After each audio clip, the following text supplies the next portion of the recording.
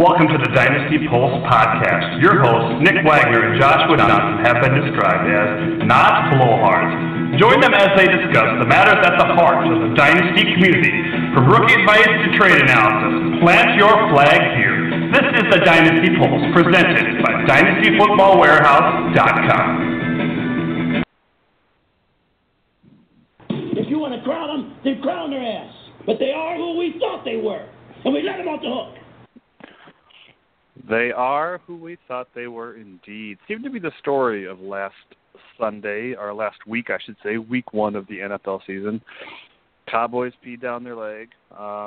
Jacksonville proved they can't win with the big boys again. But hey, the Oakland Raiders won. Welcome to the Dynasty Pulse Podcast. I am your host, Joshua Johnson. With me, as always, is Nick. Hail to the Redskins, Wagner. Nick, what's up, buddy? Oh, doing great, Josh. But I do got to say, there's been one issue lately that has somewhat transcended the game of football, and I think it's time we discussed it. So, Josh, I'm just going to straight up ask you, do you or do you not believe that Jim Harbaugh ate his booger on the sidelines of the Michigan game? I watched the tape, and I was putting it at like 85% chance yet.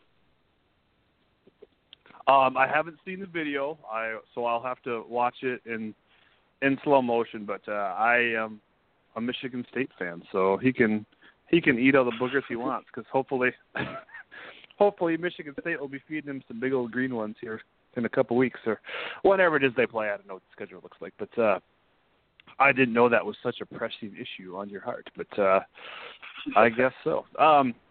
We have a great show for you today. Chuck Podolsky, the odd man, will be stopping by a little bit later to talk about a favorite in Oakland. We'll do some ATS picks for the week, so make sure you stick around and listen to Chuck. A lot of the things we normally do. We'll talk a little waiver claim action. Nick's going to grade my redraft team as we ran out of time during our mega pod last week.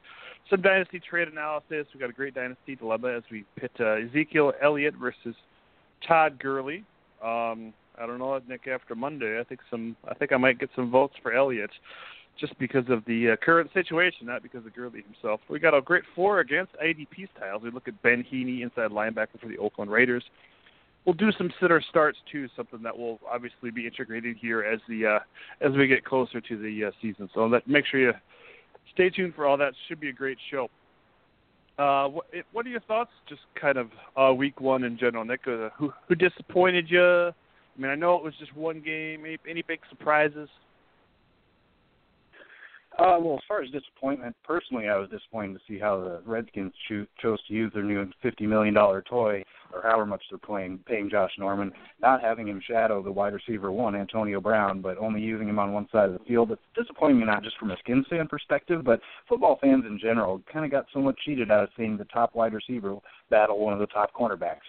I guess that is good news, though, for Des Bryant and Odell Beckham owners, though, and Rashad Breeland could end up being the number one IDP cornerback while getting victimized this year.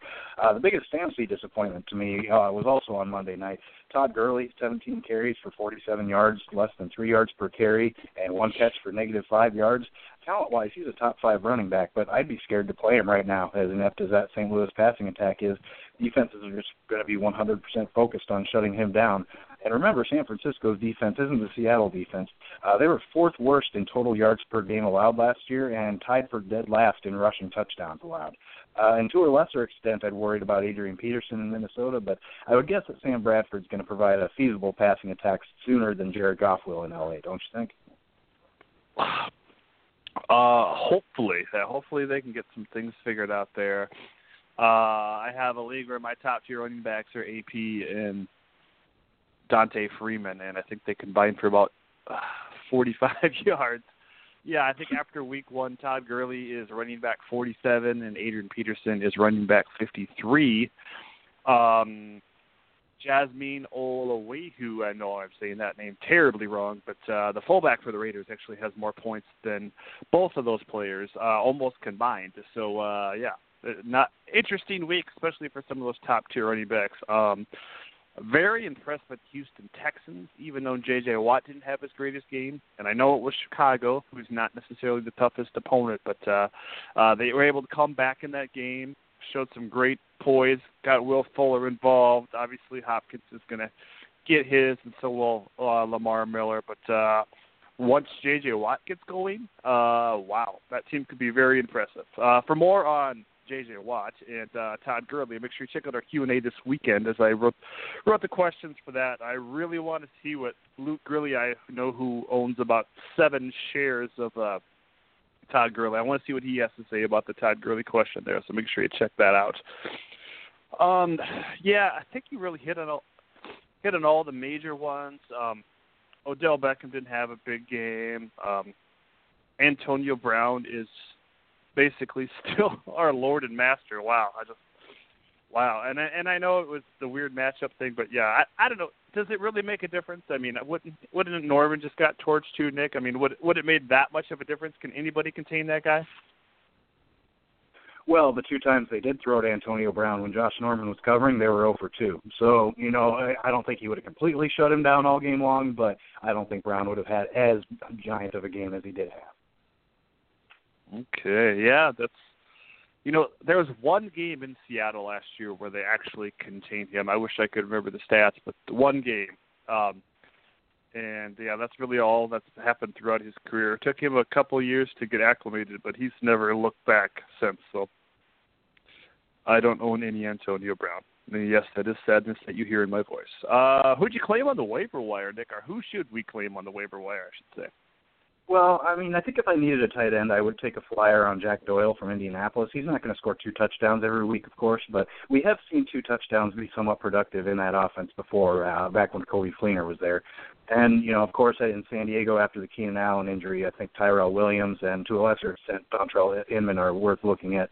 And Kenyon Barner actually had a good, albeit short day, 4 runs for 42 yards. I think he's worth the stash, and he's a must-have handcuff if you're an owner of the fragile Ryan Matthews going forward. Yeah, interesting note on the Philly backs. Barner only had 13 snaps, but was productive in his touches, like Nick said. Darren Sproles actually played more snaps than Ryan Matthews, and maybe it's because they were winning and it was Cleveland. But just something to keep an eye on. Sproles looked very good in pass protection too. Is it time to activate Mr. Carson Wentz there from your taxi squad, Nick? What do you think? I don't think quite yet, especially because I do have other solid quarterback options in all the leagues that I have Carson Wentz. So I'm going to sit on him right now in the taxi squad, but I don't blame you if you were to start him if you were short at the quarterback position. Yeah, damn that 16-team league, because if I'm short in that league in quarterbacks, obviously. My quarterbacks are Kaepernick, don't ask. I drafted Nick Foles, yeah, another don't ask. And then I have Trevor Siemian, which was, hey, he looked really good. I was very happy to see that. And then I have Matt Ryan, and I have Cody Kessler. So it just, because I'm so starved in that league, I think every other league that I just have way too many quarterbacks. And it's hard to trade them, especially even just one quarterback leagues. I'm carrying like 4 or 5 just because I know how bad it can get. Same thing with that 16-team last year and tight ends. I went through so many tight ends on the waiver wire and never took Gary Barnett seriously, and now I wish I would have. But as far as waiver claims, I think Eli Rogers is a big one. Obviously, if you're in a huge reputable dynasty league with big rosters, he was probably gone anyway. So Jeremy Curley's out there. I do want to send a shout-out to Joseph Zavaras, I think is how you say his last name. He's our new waiver wire guy, offensive-wise. So make sure you check out that article that got posted yesterday. Bruce Kimbrough got the IDP waiver wire up, and we got our stock reports up today, too, from Jeff Noblestead on the offensive side and Patrick Anderson on the IDP side. So make sure you check that out as we're hitting the ground hard with content. Obviously, we are in season now. We got some great daily articles coming out, too, with Luke Grilly doing the value bin. Alan Sadley is going to update the rankings every week. Brian Sweet's got his daily podcast, his daily articles as well, and the Jamie Wells doing the lead on Monday morning. Sorry, I forgot about Jamie. His Rise and Grind, I think it is, the Monday morning article from Jamie. So make sure you check out all that in-season stuff that we were doing, and of course the Q&A, as I always like to mention on Sunday. Another thing that I'm a part of here at DFW. So, Eli Rogers, like I said, is a big one. That was one that Joseph wrote about in the waiver wire, so make sure you check that out. Jalen Richard. Yeah, it was one big play.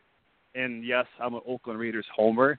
And most of the leagues I've owned him anyway before that play. But like we said in the Q&A, or excuse me, in the waiver wire, Latavius Murray's contract's up at the end of the year. So if they get what they want out of Washington and Richard, that could be a nice piece moving forward. And yeah, sure, it's a running back by committee if it's down to those two. I do believe that, but both those guys provide such great PPR value.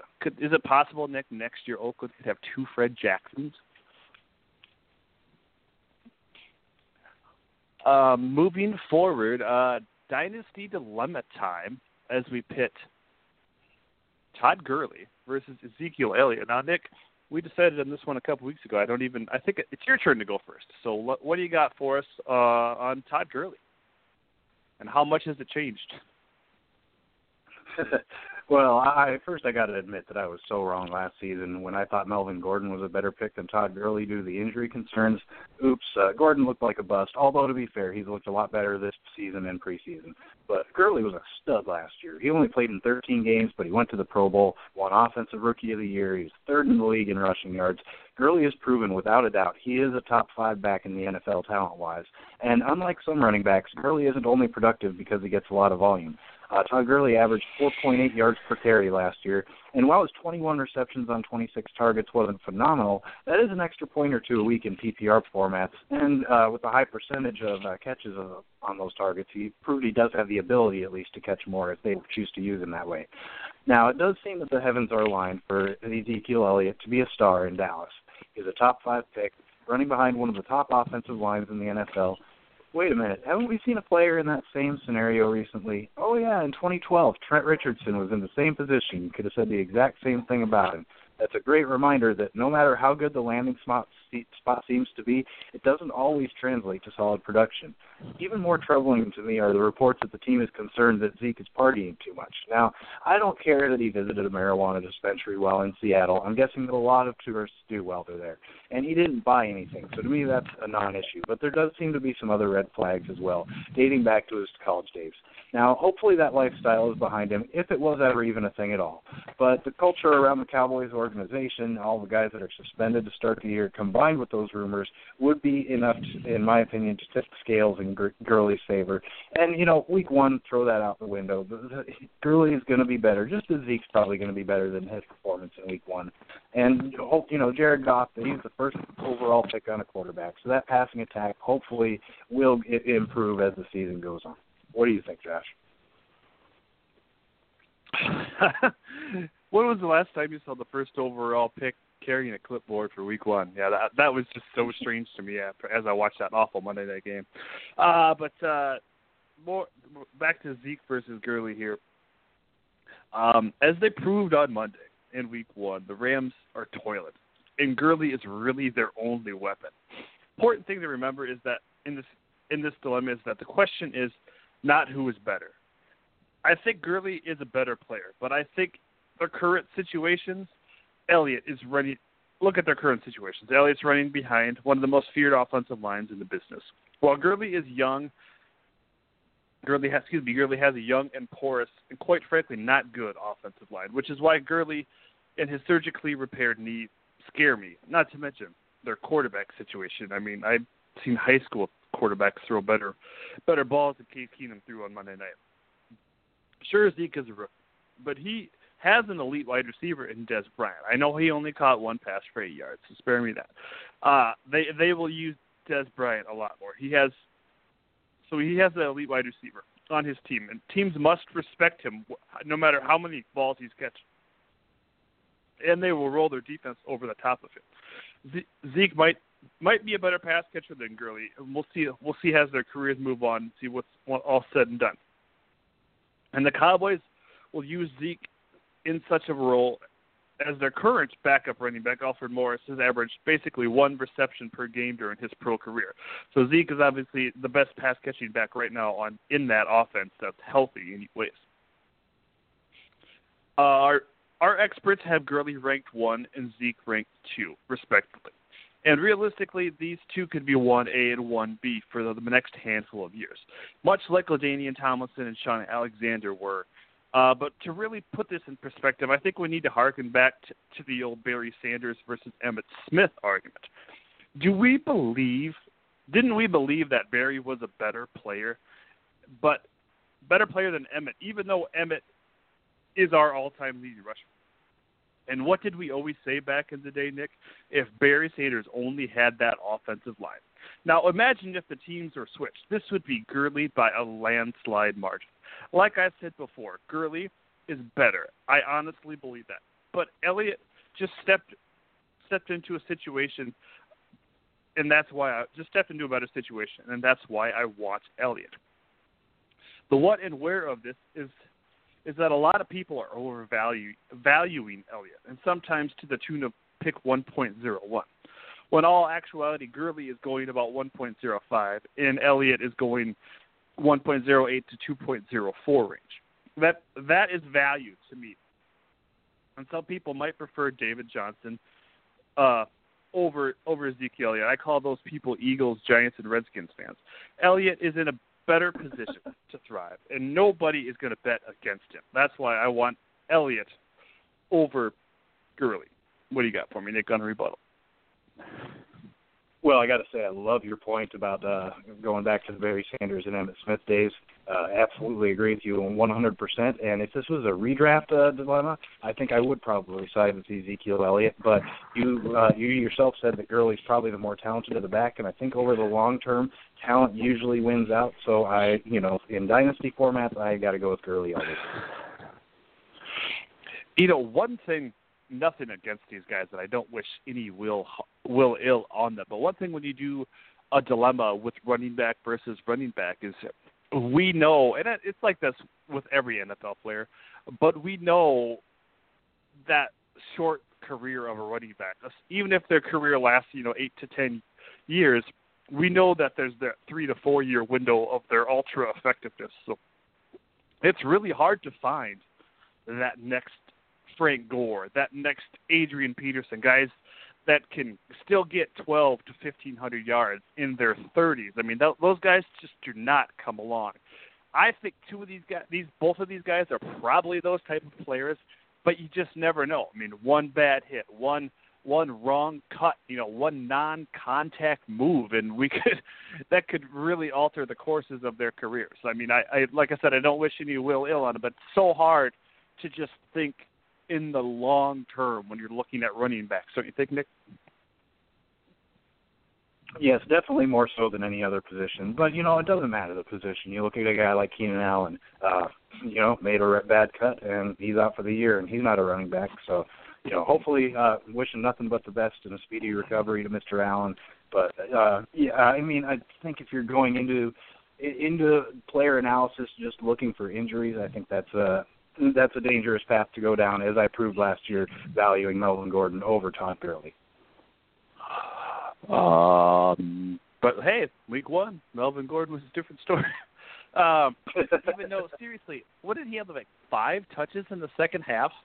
In San Diego, continued to blow a lead. Come on, I mean, if he's your pace setter, if he's your RB1, if he's the guy you want back there for the long haul for your franchise, give him the rock. Let him run the clock out instead of blowing a 21-point lead. I mean, Danny Wood had a great fantasy game too, and I wish I would have played him. But I don't get that. After he had a good first half, I don't get that. So this is just one perspective that I had. Now, I actually, thanks to the magic of YouTube, I watched the condensed version of the Thursday night game before we started here again, just to be sure I was seeing things correctly. But what do you think about Kelvin Benjamin, obviously coming off a big injury? There was reports all over the place about they're going to limit his snaps. So what did I do? He goes out and gets 12 targets in week 1. Do you think that's more of a reflection of the game plan, Nick, or is this going to be the norm. And I ask that because I have much respect for DBs there in Denver, especially the cornerbacks in Talib and Chris Harris. I think Chris Harris is probably, all things considered, the best corner in the league right now, as a matter of fact. But both these guys are 5'10". Kelvin Benjamin, I think he's 6'5". He's got like a 12-foot wingspan. I mean, of course you're going to throw your big receiver targets when you're against these short, really athletic guys, because it's not always just jump balls, Nick. Anytime you throw them the ball, you know he has that reach advantage. So I'm thinking maybe that was part of their game plan, to feed these big, taller guys. And obviously it was Benjamin over Funchess, but because of that reach. And I don't know if we're going to see, obviously he's not going to get 12 targets every week, but I just don't think we're going to see him be that number one wide receiver for this team. What do you think? I don't know. I kind of wonder if it's going to go the opposite direction and that Kelvin Benjamin will be a number one. You look at him as a rookie, I bet he probably averaged somewhere close to around 10 targets a week as a rookie and, missed all of last season, so that was a wash, and then comes back week one and does the same thing he was doing as a rookie. Could be an indictment somewhat on Funchess' development. Maybe he's not coming along quite as quickly as we had all expected him to in year two. So I'm pretty high on Kelvin Benjamin moving forward, actually. And plus, you look at a lot of the corners around the league are going to be 6 foot or under. So if that was the game plan against Denver short corners, that could be the game plan more often than not moving forward. Very good point there. There's more than 2 cornerbacks in the league that are 5'10", that's for sure. We'll see. Just an observation by me. We'll see how that situation develops. Now, I asked Nick to look at my redraft team. Now, this is a decade long for this league. It is, like I said, a redraft. We keep one player from year to year, and you lose the round that you drafted that player in the year before. This year, we are actually down to from 12 to 10 teams. So immediately after the draft, I'm looking at my team thinking, oh, man, this is awesome. But then you go through and look at everybody else's team, and everybody else is probably about thinking the same thing, because when you lose, two teams, you throw an extra 32 players in the pool. That makes quite the difference when you go down from 12 to 10. And I'm sure Nick discovered that as he was looking at our draft. So what do you got for me as you look at my redraft team there, Nick? Well, first, I agree with everything you just said. It's been years since I've been in a 10-team redraft league, and what loaded rosters all around the league. But I do really, really like your squad. You went with the 0 quarterback strategy in the draft, but you got 2 guys who could end up being top 10 guys or even higher, in Phillip Rivers and Andy Dalton. And you paired Rivers with Danny Woodhead and Travis Benjamin. I like those combos, especially now with Keenan Allen out. Also at running back, you got David Johnson, Charles Sims, Frank Gore, and DeAndre Washington. It's a very solid stable of runners. And I'm assuming PPR league, yes? Yeah. Oh, yeah. Okay, yeah.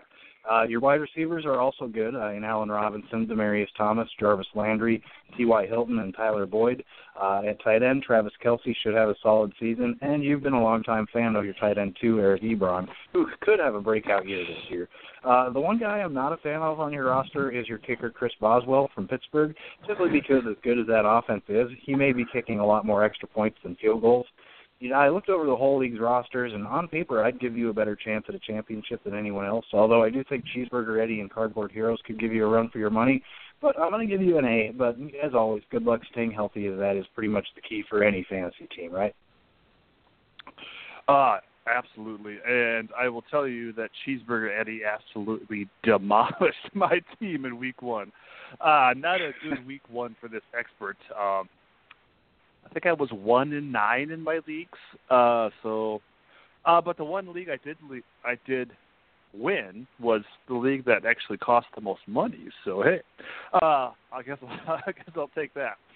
And that's our staff draft here, and I beat one of the owners on site. I beat Alan Satterley. I was pretty happy about that. Alan's somebody that I respect his knowledge, and he has such a great mind for the game, the way he comes at it analytically, and it's always a pleasure to beat somebody like that. No offense, Alan. I'm sure you'll demolish me next time we play, but it was nice to get one win, to keep my reputation going, I guess.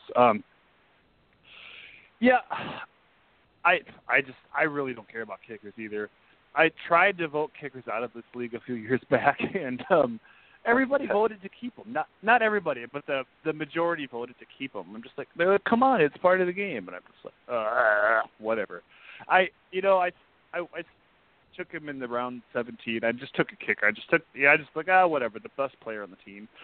It's not like I'm going to drop somebody else and pick up a second kicker so I can keep Boswell on my team. And I totally hear what you're saying about Pittsburgh, but I do think when it comes to teams like Pittsburgh, it's good to have a good player, but I still think they're going to have some struggles here and there, especially defensively. Some teams might be able to move the ball in a variety of ways against them. So I think they'll kick some field goals. I'll bet you Bos Worth probably attempts 3 field goals this weekend versus the Bengals. Excuse me.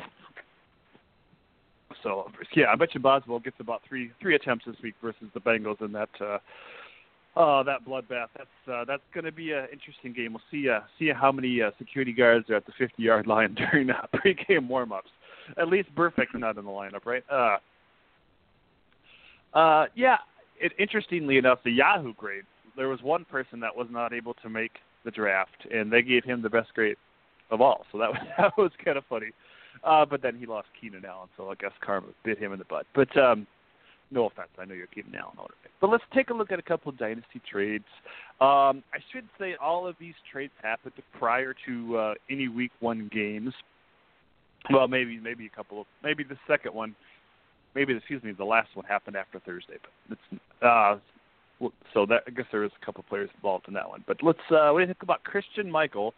And again, this maybe changed perspective after watching what happened on Sunday. But Christian Michael for Mohamed Sanu and two 2017 fours. This is from DFW 48. What do you think? I think even before this weekend's action, I would have sided with the team that picked up Sanu and the 2 fourth-round picks. Christine Michael, he's always teased, but he's never really delivered, even though he did look good in Week 1. But you know what? I also got to mention that, Josh, we used to have such a spacious ride aboard the Mohamed Sanu bandwagon. It was like we were the only passengers, but I don't think we're going to have as much elbow room now after his 5-catch for 80 yards and a touchdown Atlanta debut, provided his ankle injury isn't serious, of course.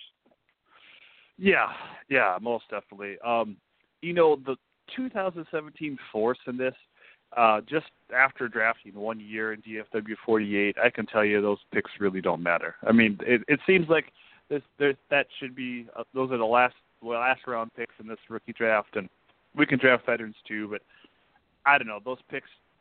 I don't think anybody that I took in the fourth made my roster. It's hard because it's a little bit of a shallower league. There isn't a taxi squad, so you can't let rookies sit around. You got to have a moving parts all over your roster. So those 2017 fourths, how they get thrown around, and I think I traded D'Angelo Williams for like 3 or 4 of them. I certainly should have done that, but I thought I could build with some of the veterans, and that certainly wasn't the case. I ended up drafting guys like Daniel Braverman, who is currently on the practice squad for the Bears. So that's how those 4th-round picks go in that league. What do you think about Amir Abdullah and DeAndre Hopkins for Des Bryant and Devontae Parker? Well, I do want to make one quick point on the 4th-round picks. I took Tajay Sharp in the 4th round in DFW 48, so they're not always worthless.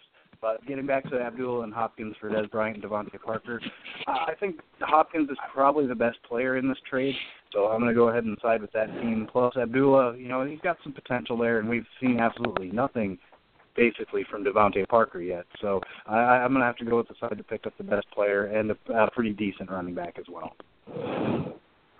How many 4th-round picks do you want for Tajay Sharp is the real question.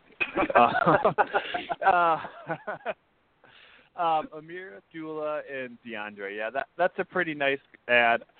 Parker's hurt right now, so I obviously we haven't seen anything from him. But let's not hold it against him. I think he could still break out. So another thing I meant to mention with that 1st-round pick is Dan Burgundy Hines here on staff is kind of the guy that brought me and Nick here in the fold, and we obviously thank him very much for that. But he always hammers home, don't pay for running backs unless you know your team is going deep in the playoffs.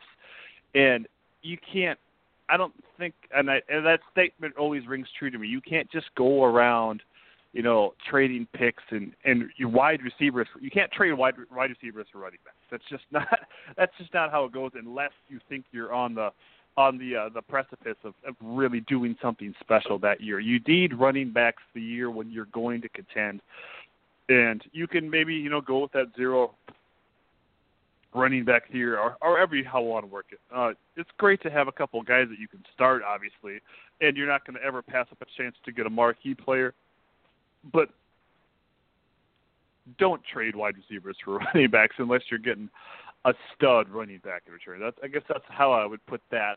And that's kind of why I think this trade is fairly even with Dez and Devontae. Dez is obviously a little bit younger. Devontae Parker, I don't know if he's ever going to develop into a solid wide receiver 1, but I think he could be a very nice player, a guy that's going to enter the top 30, top 20 possible conversation every single week. So that it puts him in wide receiver 2, I think, as a ceiling for his career. Another thing I wanted to mention too, Nick, is you kind of mentioned it with my redraft, is yes, I did wait on quarterback. There was a couple times where I thought about it, and the quarterbacks I wanted left or were taken ahead of me. So, but what happens when you wait on quarterback? And this is for me. I always do this. I wait on quarterback. It's when I try that theory in a draft, and then I get one, and then immediately, like after that or a couple rounds after that, I take another, and then I sit there screwing myself every single week because I had to decide between Andy Dalton or Phillip Rivers. I mean, remember that was that year when I had like Rivers and Luck, when Luck was like a second-year player or something like that. Every week I was vexed with that decision, and of course, I played Rivers this week, and Dalton scored more points, and that's one situation I always back myself into, and I hate to not. I mean, you can't have. It's nice to have 2 quality quarterbacks. There's some times where if I get a good quarterback right away, I don't even get a backup. I just wait till the bye week to fill that in. That way I know I'm not going to be stuck in that situation. There was another year where I had 3 quarterbacks just because I picked up one off the waiver wire thinking I could trade him and nobody wanted him. And then I was forced with that decision every week. So just be careful how you back yourself into the corner there. Whatever strategy you want to do,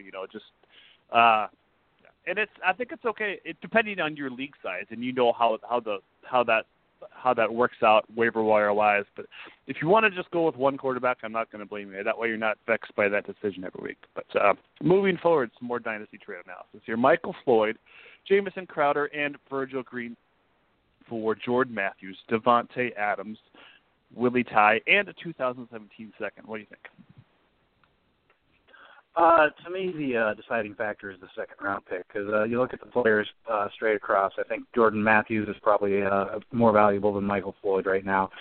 Jamison Crowder is a safer play, but Devontae Adams has more upside, I think. And Virgil Green, Will Ty, probably a slight edge to Green, I would say. But that second-round pick is the kicker for me. So Jordan Matthews, Devontae Adams, Will Ty, and the second-round pick went straight, in my opinion. Yeah, I totally agree with you. I think that is the kicker in this, because that's a possible talent grab there in the second round. And Will Ty is technically listed as the backup to Larry Donnell, and it does seem like I don't know if it was Roto-World or Roto-Wire that Larry Donnell is going to get the red zone targets. So that's certainly something to consider, which pains me to say as a huge fan of Mr. Will Ty. So that might make him a little less attractive than to Virgil Green in my eyes right now. But we'll see how the situation plays out, and we'll see if Larry Donnell can stay healthy for the whole season. So I do hear what you're saying. I think with Crowder definitely has a safer play, but Adams certainly looked good. Hopefully he's ironed some things out. We know he's got a good quarterback and a couple other good wide receivers to run with in that offense there. So let's take a look at Ben Heaney, Nick, as we do a for or against segment here. This is something we've been playing around with. Basically, we both pick a side, and we come with 5 talking points. So I have the against side. So I guess you're gonna go first with the 4. It's time for or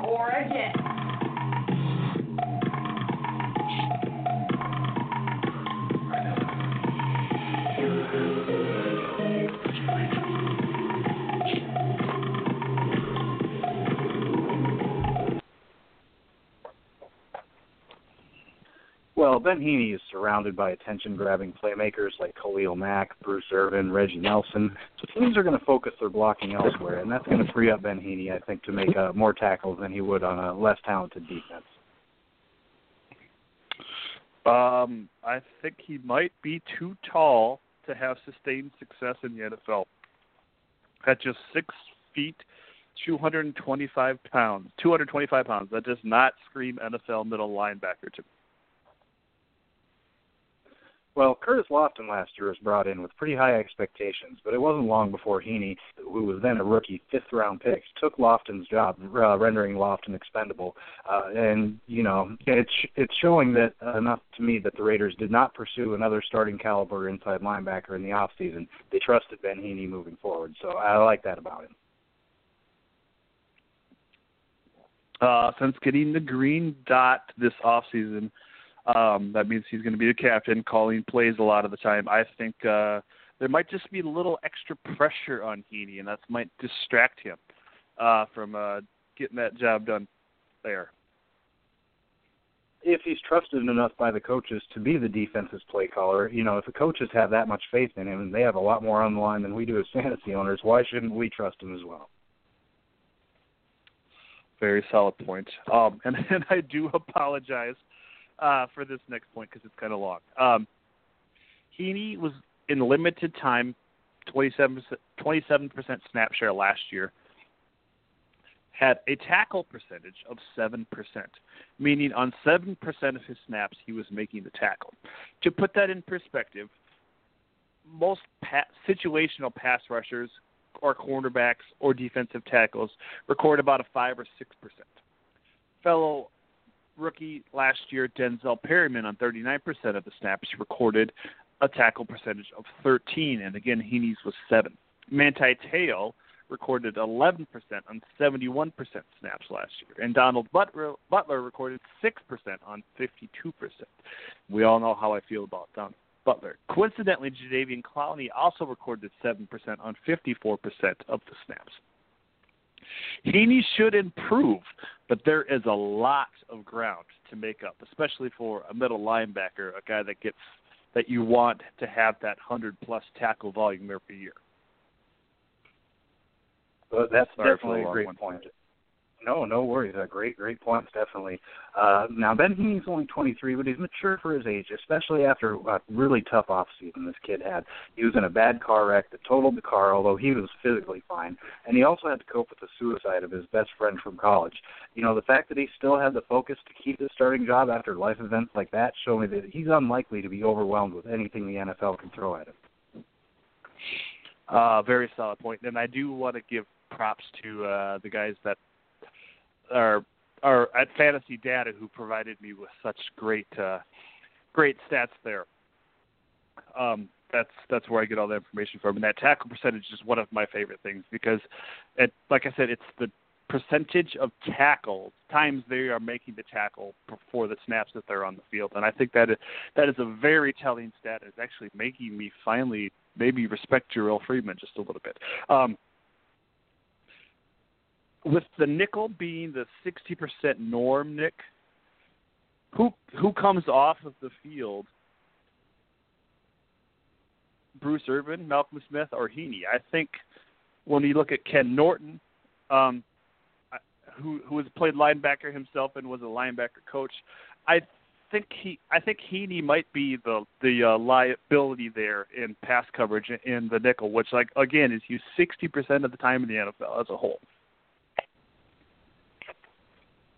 Well, for my last point, I'm going to defer to Oakland's defensive coordinator, Ken Norton, who said about Ben Heaney, he's fast, he's smart, and he's relentless. He has a nose for the ball, very instinctive. He's always getting better. You can't get him out of the film. That, to me, sounds like somebody that I want on my team. Look at you digging into Raiders news. I love it, Nick.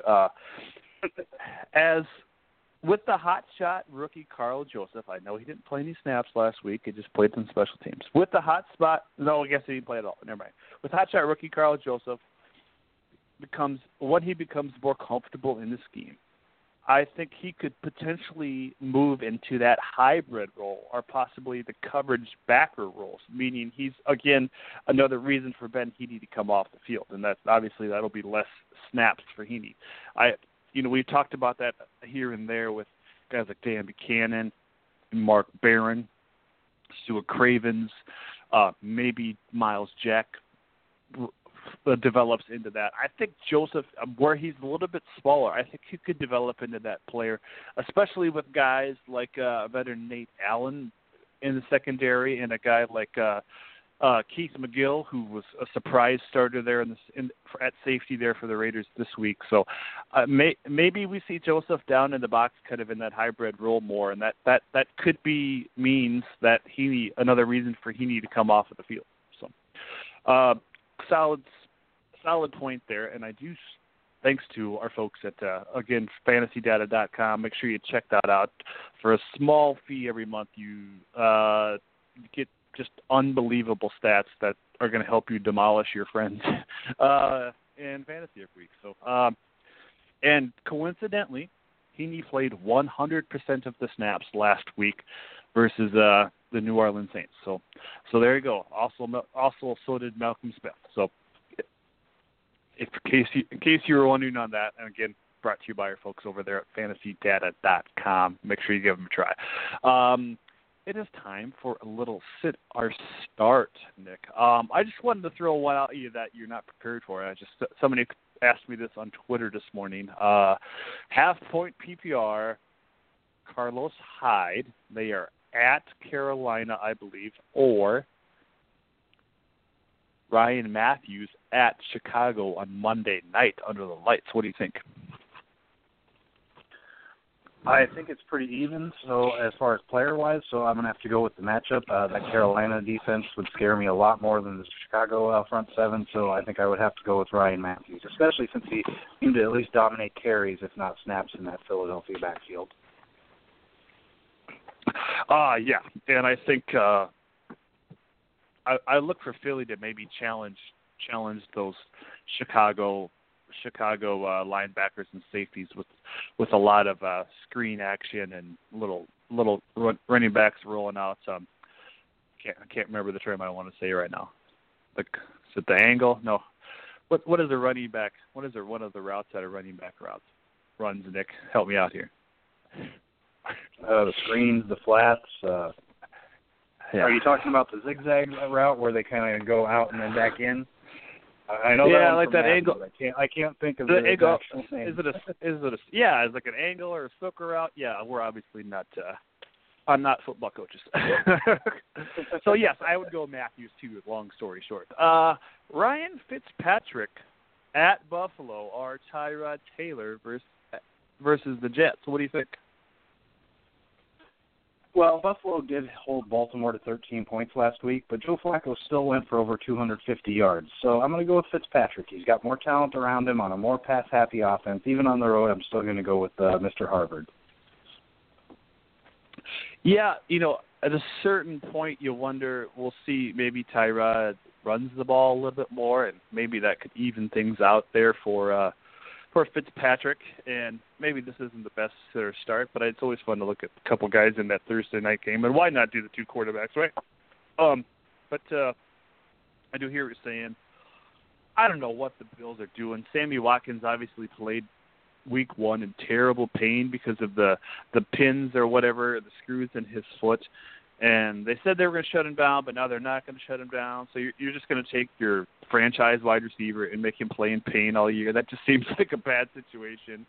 And I don't really see a situation that's going to unfold where he plays in every single week. So obviously he'll be limited. Maybe he's just going to be a decoy for 1 year. That just seems really odd to me. But yeah, things are not looking up for the Buffalo Bills at this present time, and they're going to rely heavily on the run game. Maybe that means Tyrod gets a little bit more love in the running game, but I got to go with Nick's side there too. Just better receivers. We saw some good things from the slot receiver Quincy. I can't pronounce your last name there for the Jets. So yeah, they're getting good, and obviously Forte in the backfield. Excuse me. They have a lot of lot of things going right for the Jets. Even though they lost last week, we know this should be a good divisional matchup there for Thursday night. What do you think about Andy Dalton at Pittsburgh or Ben Roethlisberger in the same game versus the Bengals? Well, here we've got two 300-yard quarterbacks from Week 1, and I got to say I'm glad the NFL didn't make us wait too long for the rematch of one of the most physical playoff games in recent memory. I think Big Ben is probably a safer bet. I'm going to stick with him, although I think Dalton does have a little bit more upside, especially if Pittsburgh once again runs the ball well and Cincinnati struggles on the ground, as both teams did in Week 1, although that could have been matchup-related as Cincinnati faced that stout Jets defensive line, whereas Pittsburgh faced kind of a porous run defense in Washington. But I think I'm still going to go with Big Ben. Yeah, it's after what we saw Monday night, and I know Rashard Breeland is catching a lot of heat, but he is still a decent cornerback. But after what we saw on Monday night, I don't know how you can bench Big Ben. We know what Dalton is. But, both of these guys do have a legit, probably top 10, maybe top 5 wide receiver, depending on how you feel about A.J. Green in this league. I think I might go the other way. We saw A.J. Green, what did he get, like 12 targets, 180 yards. What cornerback is going to match up against him physically? I mean, I love William Gay, and I said many times before that he is a phenomenal dancer, probably the best dancer in the NFL. Maybe Antoni's got something to say about that, but he's not the best coverage corner in the league. So I look for a whole lot of A.J. Green, and on the road, I think Pittsburgh's probably leading this game, and I think that's going to work into Dalton's favor there too. So I'm about to go Dalton in this game. It seems crazy, but I think Dalton gets more points in this game. What do you think about Alex Smith at Oakland? Alex Smith at Houston. Sorry, I'll get my bearings here. Or Brock Osweiler in the same game versus the Chiefs. Well, I can't believe I'm going to say it, but at home I'm going to go with Osweiler. He's got the better receivers core to work with Hopkins and Fuller, and also had a pretty solid running back in Lamar Miller, who's finally getting the touches he's deserved all these years. I will say that Alex Smith is a safer play, but the upside here is with Osweiler, and in this case I'm going to be willing to gamble with Brock Osweiler. Yeah, one underrated thing about Alex Smith's game is that he does run a little bit, but I don't think that's going to happen versus Houston. Obviously, Nick's gaining a little respect for Brock Osweiler, maybe after what he did last week. But I think I agree with you there. We know he's got those down the field weapons. Obviously, Will Fuller. I think Will Fuller led that team in targets more than DeAndre Hopkins. So they know they could take chances, and it should be a good matchup with Marcus Peters versus DeAndre Hopkins. But who's going to cover Will Fuller? So I look for some more deep balls from Osweiler, because that's one thing that he certainly can do. So I'll agree with you there, Nick, and go with Mr. Brock Osweiler. I just now noticed one of the typos in my write-up. Marcus Mariota is playing at Detroit. I wrote down Andrew Luck as playing Detroit again as well. Who are the Colts playing? I'm trying to figure it out here. They're at Denver, excuse me. So I forgot the N in Denver and made it a T instead. But anyway, so Marcus Mariota at Detroit or Andrew Luck at Denver. What do you think? Well, I understand if you feel that any top 5 quarterback like Andrew Luck is unbenchable. So I wouldn't argue with you if you played him. But to me, I'm going to go with Marcus Mariota. His matchup is infinitely better than Andrew Luck facing the defending Super Bowl defense on the road. So I'll take our guest last week, Howard Bender's pick for fantasy MVP, and go with Marcus Mariota against a defense that gave up a lot of points last week in Detroit. Yes. What did you think about Mariota last week? I think he had a decent game. Those 2 turnovers were bad, and they ended up in defensive touchdowns, don't you think? Yeah, they were. But remember also, Minnesota does have a pretty stout defense, so it's not like he was doing that against the Browns or anything. Okay, and are you ready to roll Tajay Sharp against Darius Slay? It would all depend on what kind of depth they had at receiver. I think most teams that have Tajay Sharp aren't counting on him as being one of their top 3 or 4 guys. But if you need him, yeah, I wouldn't hesitate. I think he'll still have a pretty productive game. I think he's going to be, among the top 3 rookie receivers this year as far as stats go. Certainly in targets, yeah, definitely. So, yeah, as much as Andrew Luck always wants to deliver in this game, when they played Denver, and obviously it was bigger with when Manning was there, I just don't know if you can trust him against those quarters. Now, they probably have the weaponry up, maybe one more weapon up on Denver at this point, but the rest of that secondary is pretty tough. Darian Stewart, Bradley Roby's certainly not the best, but he certainly can hold his own. T.J. Ward can come in and fill that box. But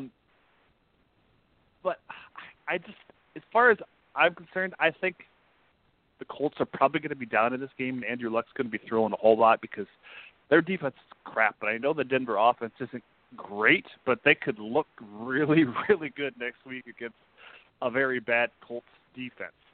So I'm going to go Luck because where I like Mariota, I think he might have a nice, decent stat line. It's not going to be a shootout game like it was when the Colts played Detroit last week. So I think Mariota could have a nice, like I said, nice stat line, and I think the Titans can certainly go in there and win.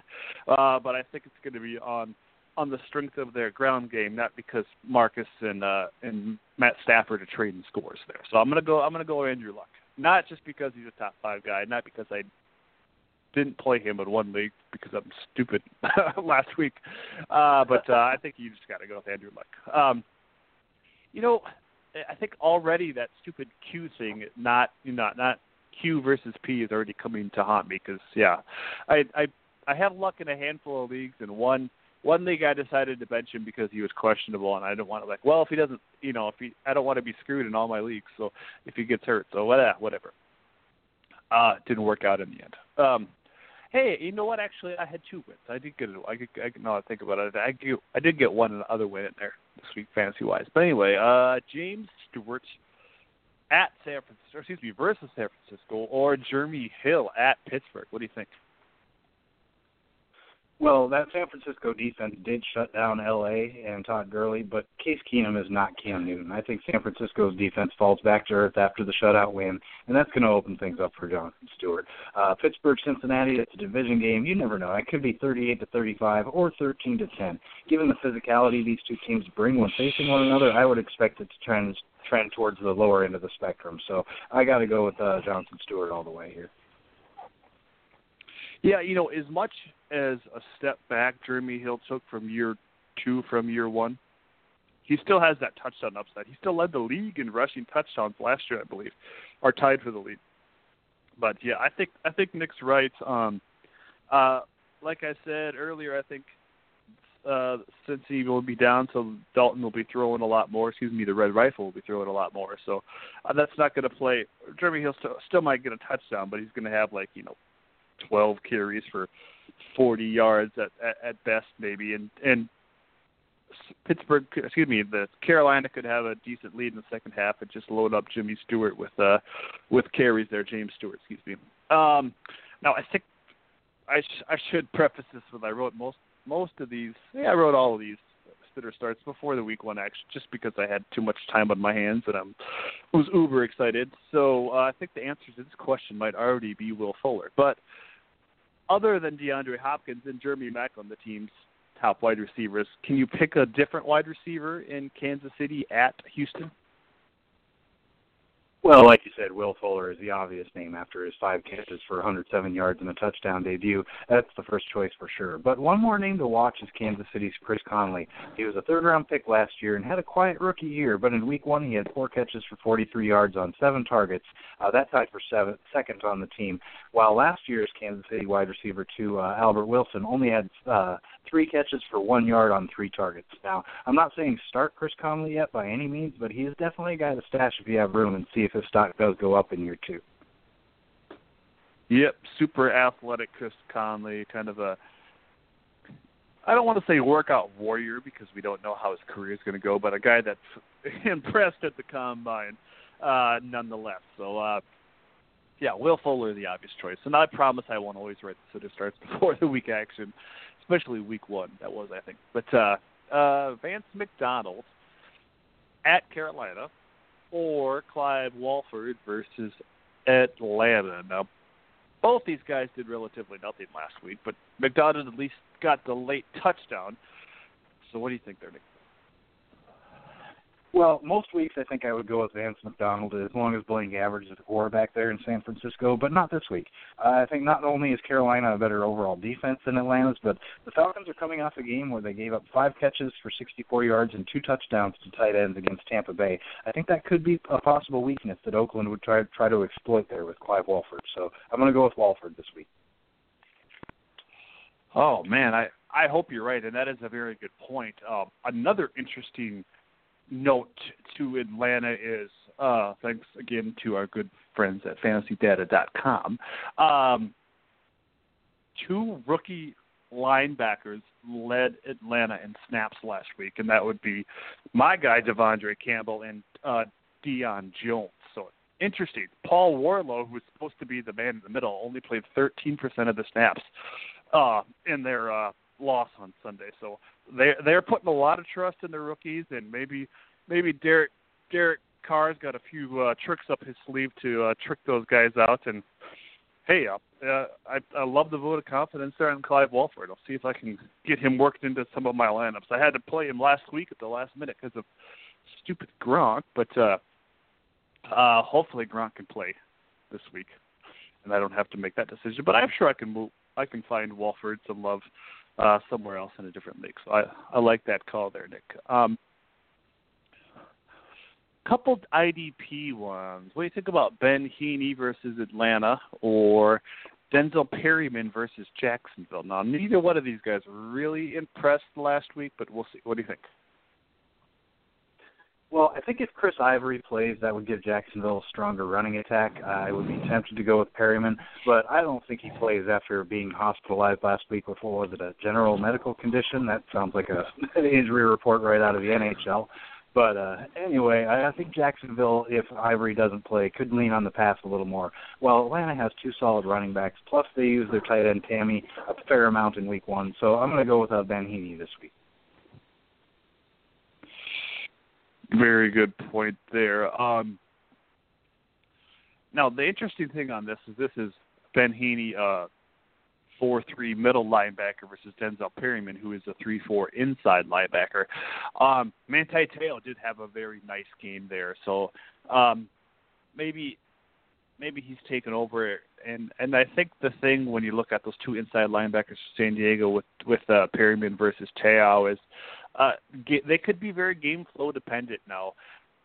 Te'o is certainly a guy that's a little bit bigger, with Perryman only being like 5'11". So, maybe if they're down in games and teams are running a lot against them, maybe that's going to favor Perryman. So maybe what we saw last week was a little bit of an aberration. I have no idea how the San Diego controlled Kansas City for one half. I would love to go back and watch that game because it was certainly a tale of 2 halves after they blew that huge lead. So maybe if the other team is running a lot, as Jacksonville would have to be leading in this game on the road, and I don't have a lot of confidence they will do that. Maybe Perryman does have a better game, and that could be the norm there for San Diego, as I don't believe in that team a whole lot. I like their fantasy players. I just don't believe in them as a whole. So I think Heaney maybe is the better option, but I also don't think Atlanta's going to be running the ball a lot too. But maybe Heaney steps his game up and shows a little bit of growth from week 1 to week 2. So I'll go with Heaney there too. I'm not crazy about it. Chris Kirksey versus Baltimore, or Zach Orr at Cleveland. What do you think? I think I would be hesitant to play Zach Orr this week. Maybe it was just because of RG3, but it seems like the only thing Cleveland has been good at this preseason, regular season, week one, is the deep balls. And that's going to lead to a lot of short drives, whether it's with long completions or with 3-and-outs or interceptions on these low percentage throws. Short drives equals fewer tackle opportunities. So I have to side with Christian Kirksey going up against Baltimore this week. One thing I do want to bring to the table is the fact that I know McCown and Barnidge had quite the hookup last week, so maybe that could be something. So I think I would go with Orr. I think both of these guys had really good weeks in week one. Zach Orr actually out-tackled C.J. Mosley, so that was an interesting line from that Baltimore game. So I think I would go with Orr, not just because I own him over and I don't own Kirksey, but I think I would go with Orr this game because maybe he matches up and gets a handful of tackles against Barnidge. Maybe I'm even calling an interception. Maybe he gets an interception. I'm not saying pick six, but maybe he gets a interception or forces a fumble. So that's certainly something to look at there, IDP-wise. But like clockwork, at the hour mark, we have Mr. Chuck Podolsky on the line to give us some odds. Patch Mr. Chuck through. One second.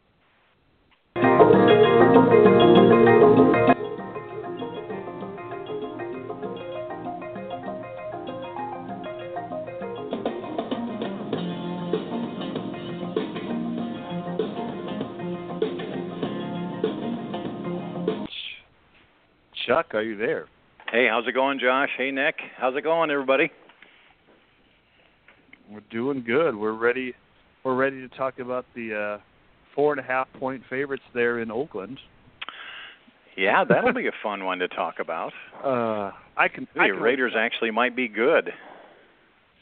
Yeah, that's, I don't know, that line scares me. Well, we'll get to that when you're good and ready. So Nick said he went 2-14 this week, and then that reminded me I forgot to look at my picks. Did you count my picks, or did you just? Geez, that's right. I just did the calculations last night. I didn't want to mention that. Well, actually, Nick, Nick is the only one that got a game right on Monday night, so he can hang on to that, I guess. Nick picked the 49ers. We all picked the Redskins, and Josh, you and I took the Rams. So yeah, Nick, that was accurate. 2-14. Josh, you were 6-10. And I have the distinction of being 10-4 going into Monday night and then losing both of them, and still ending up 10-6. But it was rather embarrassing to take the Rams there, wasn't it? Oh no, man! I was all about it. I think I said Rams by like a touchdown. I was so about it. But yeah, I didn't know if Nick wanted to mention his record on the air, but I just went ahead and did it since he told me. Well, we have to remember what happened last year when the 49ers beat the Vikings, beat the pants off them in the first week of the season. Yeah. And then, how did those two teams turn out? The Vikings end up going to the playoffs, and the 49ers end up being the 49ers. So, it's just further reiteration of you can't judge the season by the first game. So it'll be interesting to look at them this week, Josh. Yeah, they got a big test at Carolina. Little Monday Night Mojo in San Francisco, though. Interesting note about that, and I was thinking about this, and I don't know how you would ever find the stat, but I wonder when the last time a team has won back-to-back week one with two different head coaches. Obviously, they had Jim Tomasulo last year, and now they had Chip Kelly. You would think teams probably don't 2 consecutive years with 2 different coaches win, in the first week. So that I don't know if that's a stat, but I could probably find that out, but it would take more time on the internet than I would prefer to spend on it. And then we need to think, did they win week one a few years ago with Jim Harbaugh? So 3 different head coaches. But anyway, maybe I'll figure that out. Well, maybe they should get a different coach again next year, and they'll win on Monday night again to start the season. There you go. Hey, I guess I should say before we get into this that my fantasy team, the Surgeon Turtles, were big winners, 166-121 over the weekend. Okay. Nice work, because you played Spencer Ware. Am I right? Played Spencer Ware. I played D'Angelo Williams because, of course, I I have Le'Veon Bell, and I had to and was lucky. I want to say lucky enough, but I had to pick D'Angelo Williams way earlier than I wanted to in the draft. So you can take that for what it's worth. And then I've got Tom Brady, so I had to play Matthew Stafford as my quarterback. So I really got lucky in picking a couple of good substitutes there. Yeah, nice work. So what do you got for us on Thursday night? Okay, we do have a Thursday night game this week, don't we? As we do all season. This is a tough one, especially since it was the first game of the season last week, and now you got to all of a sudden play, turn around and play on Thursday again. The Jets in Buffalo. Last I saw, Josh, and I'll check this real quick here, but last I saw it was a pick'em game. Over/under was 40.5.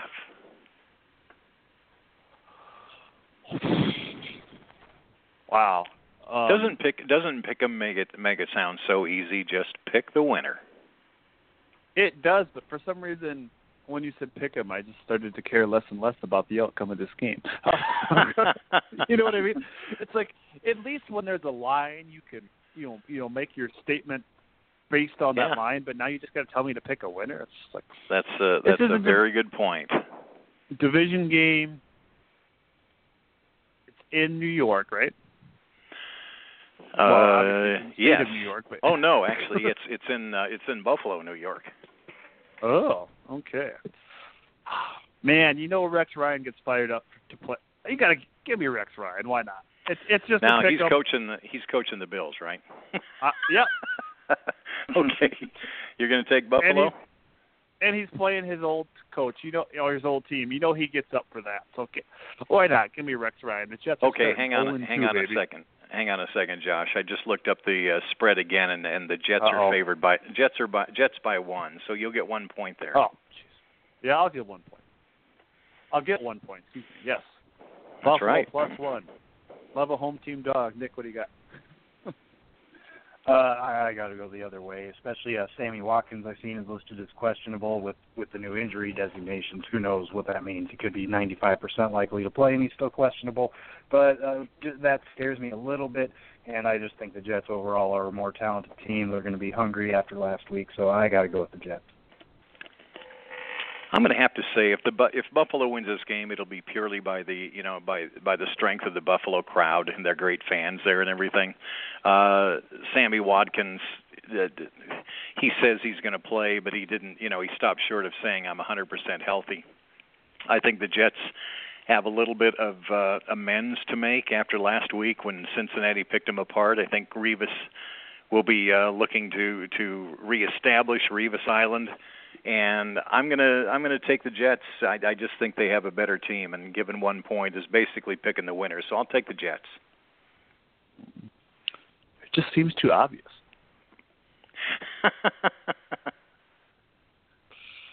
All right, moving forward. Okay, Detroit is at home against the Tennessee Titans. Detroit is favored by 5.5 points on the strength of, one thing you got to keep in mind in the second week, it's a lot of these spreads are just simply on the strength of what they did in their first game. And I was reading a article in Sports Memo from a guy named Teddy Covers, and he says you've got, in order to approach handicapping for week number 2, you've got to look at it and decide who the liars were in week 1. In other words, who looked better than they really were in week 1, and then make your decisions based on that. So, with that said, Detroit 5.5 over the Tennessee Titans. So, what does that tell us about Miami versus Seattle? That was the huge double-digit game last week. Oh yeah. Did Miami look better than they actually are? Mm-hmm. All right. So I guess we'll see what that line is. But I'm sorry. What was the spread? Detroit by 5.5. Oh, that's right, 5.5. I think Tennessee plays a different game, obviously, than the Colts. So I'll take Tennessee on the road. That's a lot of points. I think if Tennessee can go in there and establish the run, because where they're going to try to do that, I think they can keep this game closer than that. So, Nick, what do you think? I agree with you. I don't think Tennessee wins this game on the road, but I think they lose it by a field goal or something like that. It's going to be a low-scoring affair if the Titans' run game has anything to say about it. So, yeah, I think that's just too many points. I went over these games last night, and I picked Detroit, but I'm going to do something that I don't ever like to do, and I'm going to take Tennessee, just based on the fact that I think Detroit has a lot, probably doesn't have the defense that Minnesota had last week. They've got an indoor track, so you're probably going to see Mariota scramble and run just a little bit more. And you're right. I'm going to look for Tennessee to keep it close, and I look for them to cover that spread, getting 5.5. You could just admit that me and Nick swayed you. It's totally fine. Well, you might have a little bit, but then I started thinking. I hope Detroit does well because I need a big game out of Stafford. But maybe with Tennessee running the ball as much as they do, they'll probably give Murray and the Tennessee running back Derrick Henry a good workout this week. Let's look for mostly a running game, lower scoring, and for Tennessee to keep it close. Okay, moving forward, what do you got? Kansas City is visiting Houston. The Chiefs are, after that big win last week, they're still 2.5-point underdogs to the Houston Texans. And that's in Houston, right? That's in Houston, yeah. I think Houston has enough weapons to keep that defense on their heels, and obviously we know they were vulnerable last week to give up 2 touchdowns to Melvin Gordon. So I'll take Houston. I'll lay the just 2.5. They just got to win by a field goal. No problem. What do you think, Nick? Yeah, I agree with you, especially with only 2.5-point favorites. If they get out to a big lead, they're not going to blow it the way San Diego did last week. I think Kansas City keeps it to within a touchdown, but probably loses by 3, 4, 5 points, something like that. So I'm going to go with Houston. I look at it this way. I don't have a lot of regard for the Bears' defense, and the KC defense is going to be a little bit better than the Chicago's was. I still don't trust Brock Osweiler. I don't know why. I just don't. And I think with the inexperience that he has, I think Kansas City will put a lot of pressure on him and will look for at least one defensive touchdown. And I think Kansas City is just good enough to win that game outright. But so I'll take the 2.5 points. You bring up a good point. I wonder if Osweiler faced Kansas City when he was the starter there in Denver last year. I can't remember that now. But they maybe know a little bit about him, so that could be good. I'll still stick with Houston, though. What do you got next? Well, the surprise team of last week to me, the Miami Dolphins, are at New England. And New England, let me check the spread again. Yeah, it's still 6.5. New England favored by 6.5 over Miami. That seems like a lot of points. Miami always gets up for that game, division game. Too many points for a division game. I absolutely cannot believe I'm going to say this, but I think I'm going to go with New England. No, with Miami. I'll take Miami in the points. That means New England will probably win like 42-13 or something like that. But I'm going to take Miami. Nick, what do you think?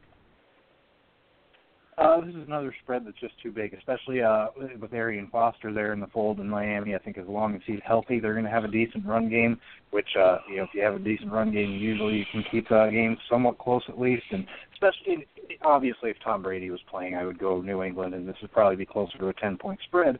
But, 6.5 with Garoppolo, I think Miami can keep it to within that. So I'll go with Miami. So who was the liars last week? Was it Seattle or was it Miami? Is Seattle better than they looked, or is Miami really, really that good? I'm going to go. I'm going to take the.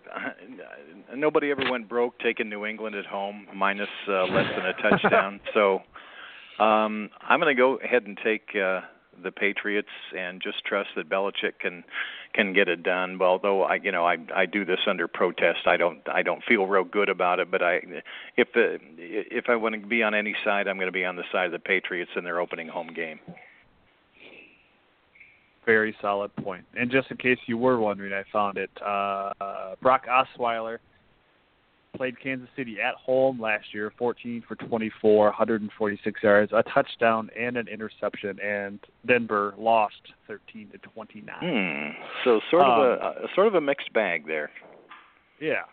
Not bad, but not good. Yeah.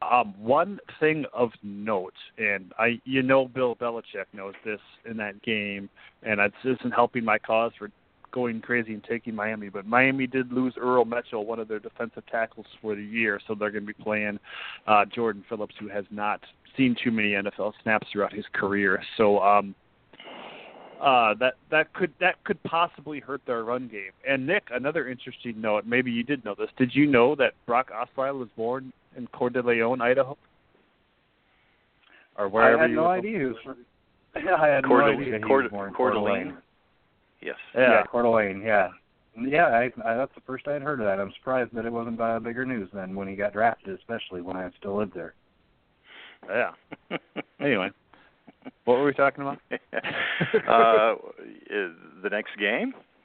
Yes, next game. Sorry. The Ravens are at Cleveland. Ravens are 6.5-point favorites on the road at Cleveland.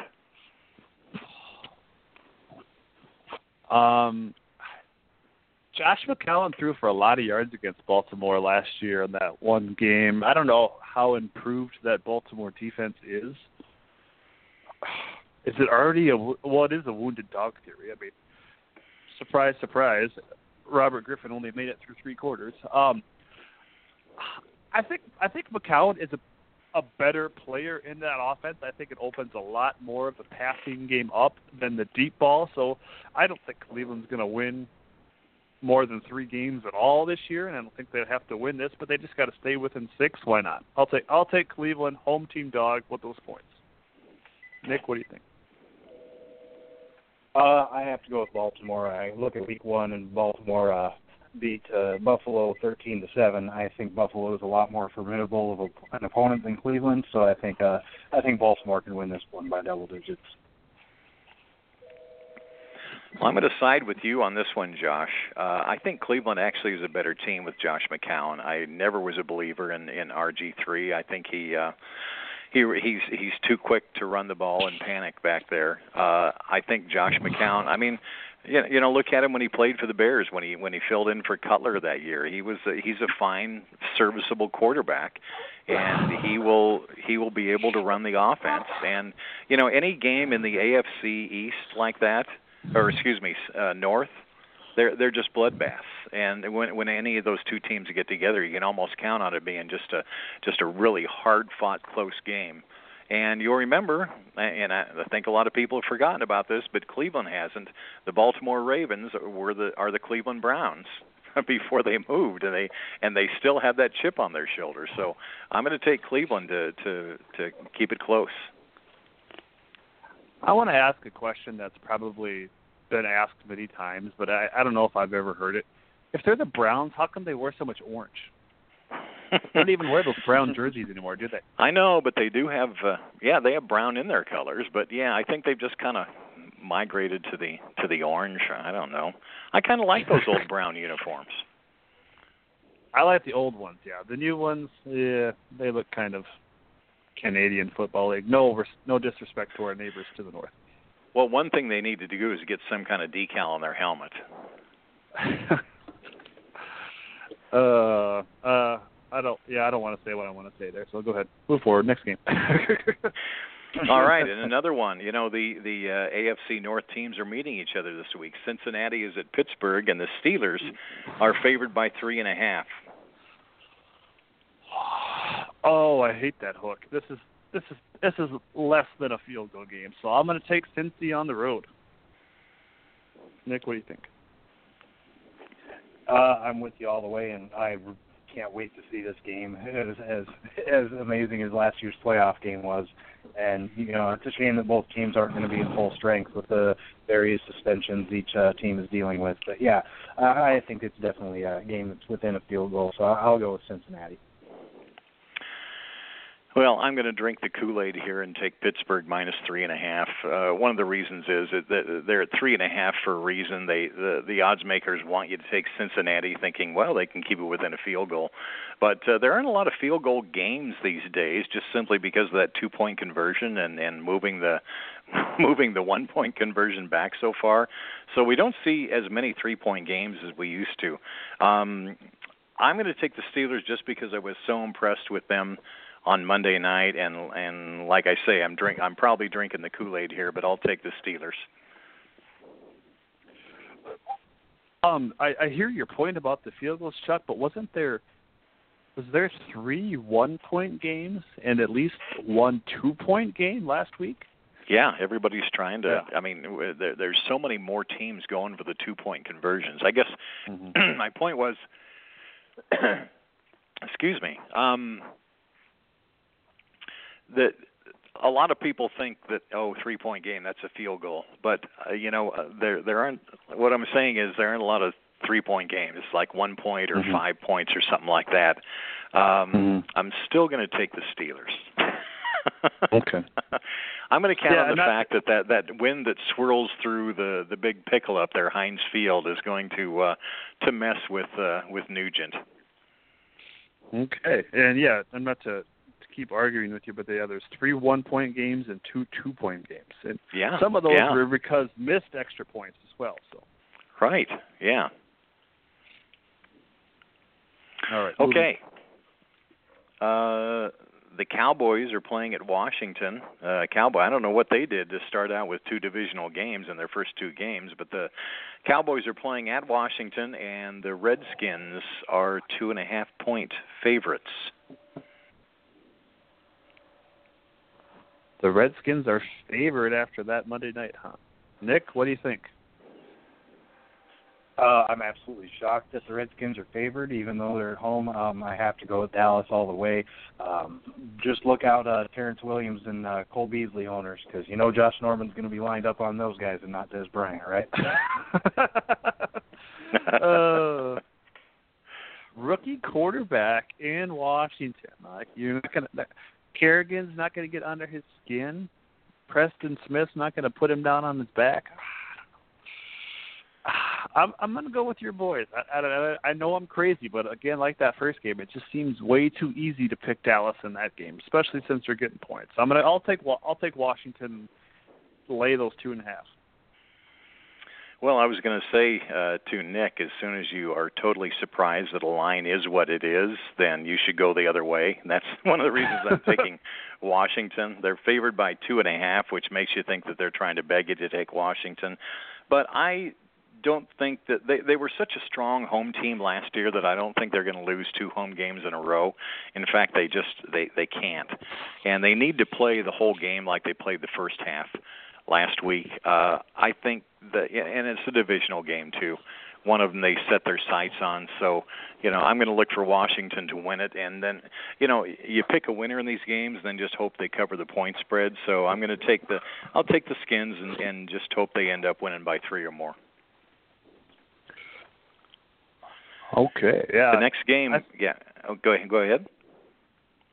Dallas defense is terrible. I just want to say that, just to make sure everybody knows I'm still thinking in that realm. But Dallas defense is terrible. Go ahead. Okay, we have New Orleans at the New York Giants, and the Giants are favored by 5 in this game. I think I said that. I think I questioned the Giants' defense last week, and I said that I thought they were going to get better. I guess it was a rookie quarterback, but they played better than I expected last week. It's how many points, and it's in New Orleans? 5 points. It's in New York. Oh, in New York. Oh, yeah, all the way. I'll take the Giants and lay those points, no problem.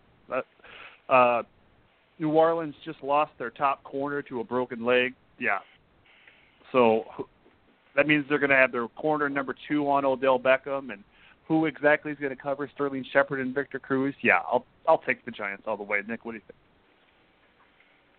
I think if this game were in November or December, I would lean towards the Giants with the inclement weather that can happen there sometimes in New York towards the end of the year.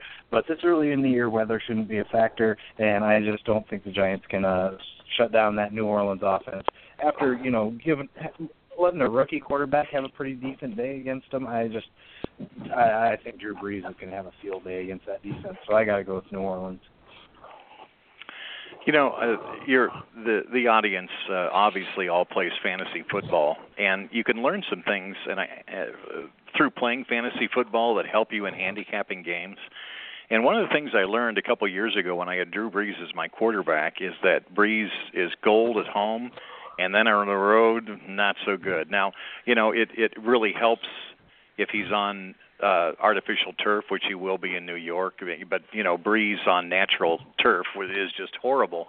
But when he goes away from home, he's not so good. I am going to take the Giants here, minus the 5 points, and the over/under in this game is 53. That's one of the highest on the board this week.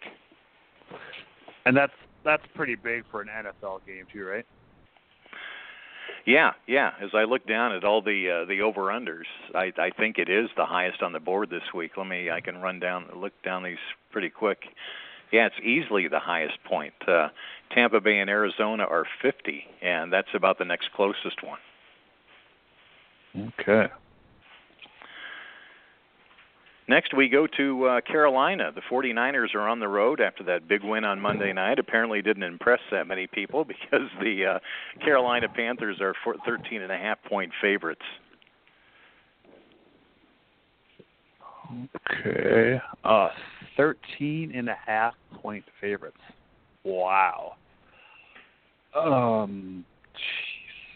I don't know what to say to that. That just seems like too many points. I'll take San Francisco, and I have no idea why.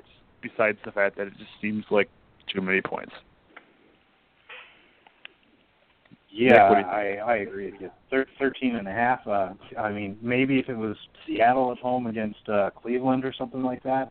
But Carolina, they're don't get me wrong. Carolina's a great team, and they're going to win this game, but they're not going to win it by 2 touchdowns, I don't think. I think the 49ers are improved enough to where they will keep this within 10 points or so.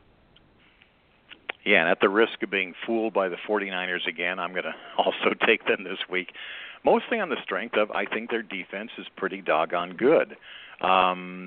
So, I don't look for Carolina to score a lot of points. If San Francisco can score maybe 1 or 2 touchdowns, they could probably keep it within that 13.5. So we'll look for Chip Kelly to find a way to score a couple times.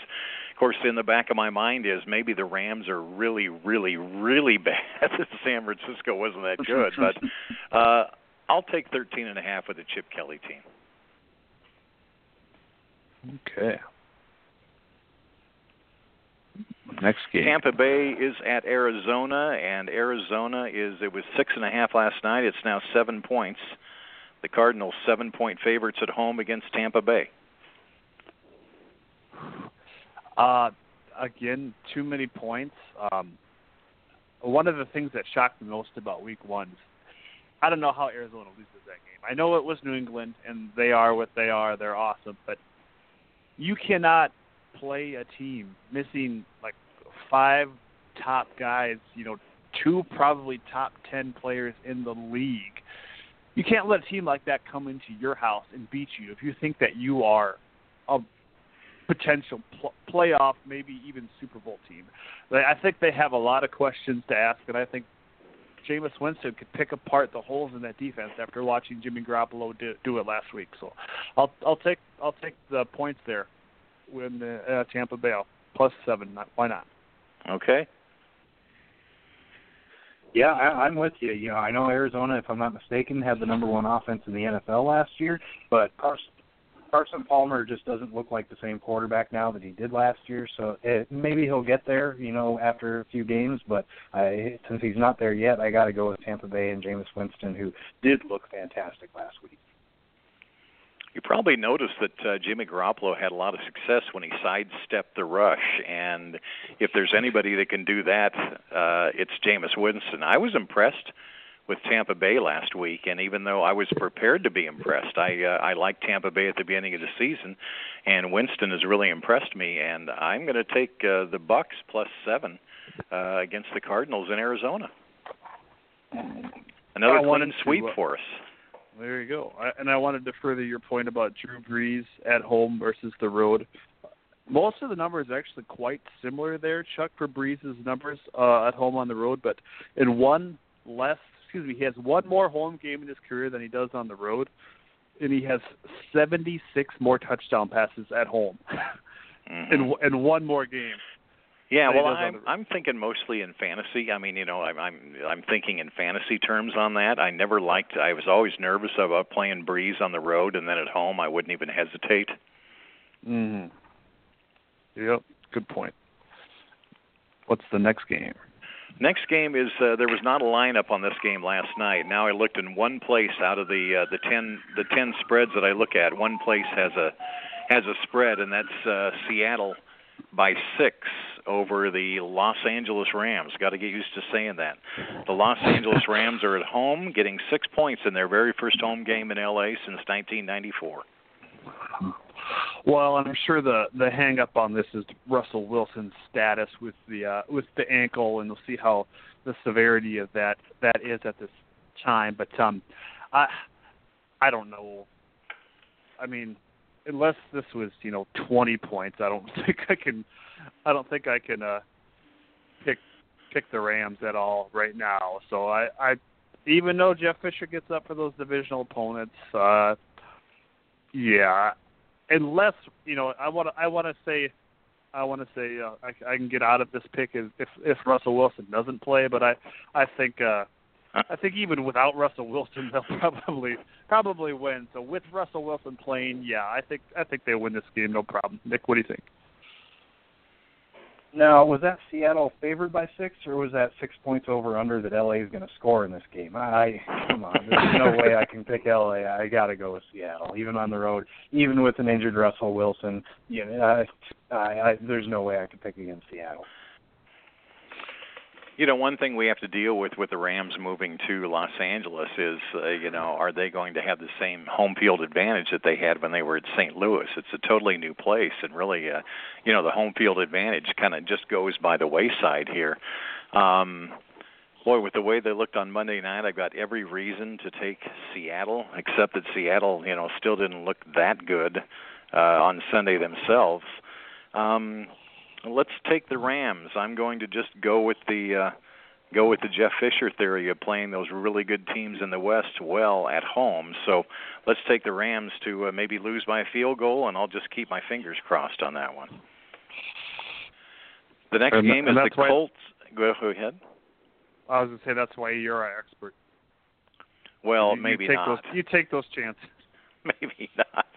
Okay, the next game is Denver at home against the Colts, and the Broncos are given 6.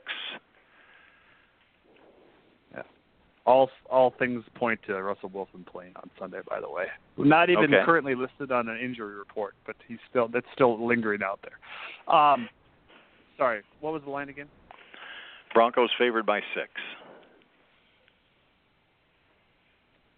Yeah, I have no idea how the Colts are gonna stop those wide receivers for Denver. I know it's an inexperienced quarterback in Trevor Siemian, but I was really impressed by his play. The game didn't look bigger than him. I just poised in that terms of what he put up, fantasy-wise and stat-wise. I was just very impressed by him running that offense, and I think he's playing a far worse defense than he faced last week. So I'll take the Broncos and lay those points, no problem. Nick, what do you think?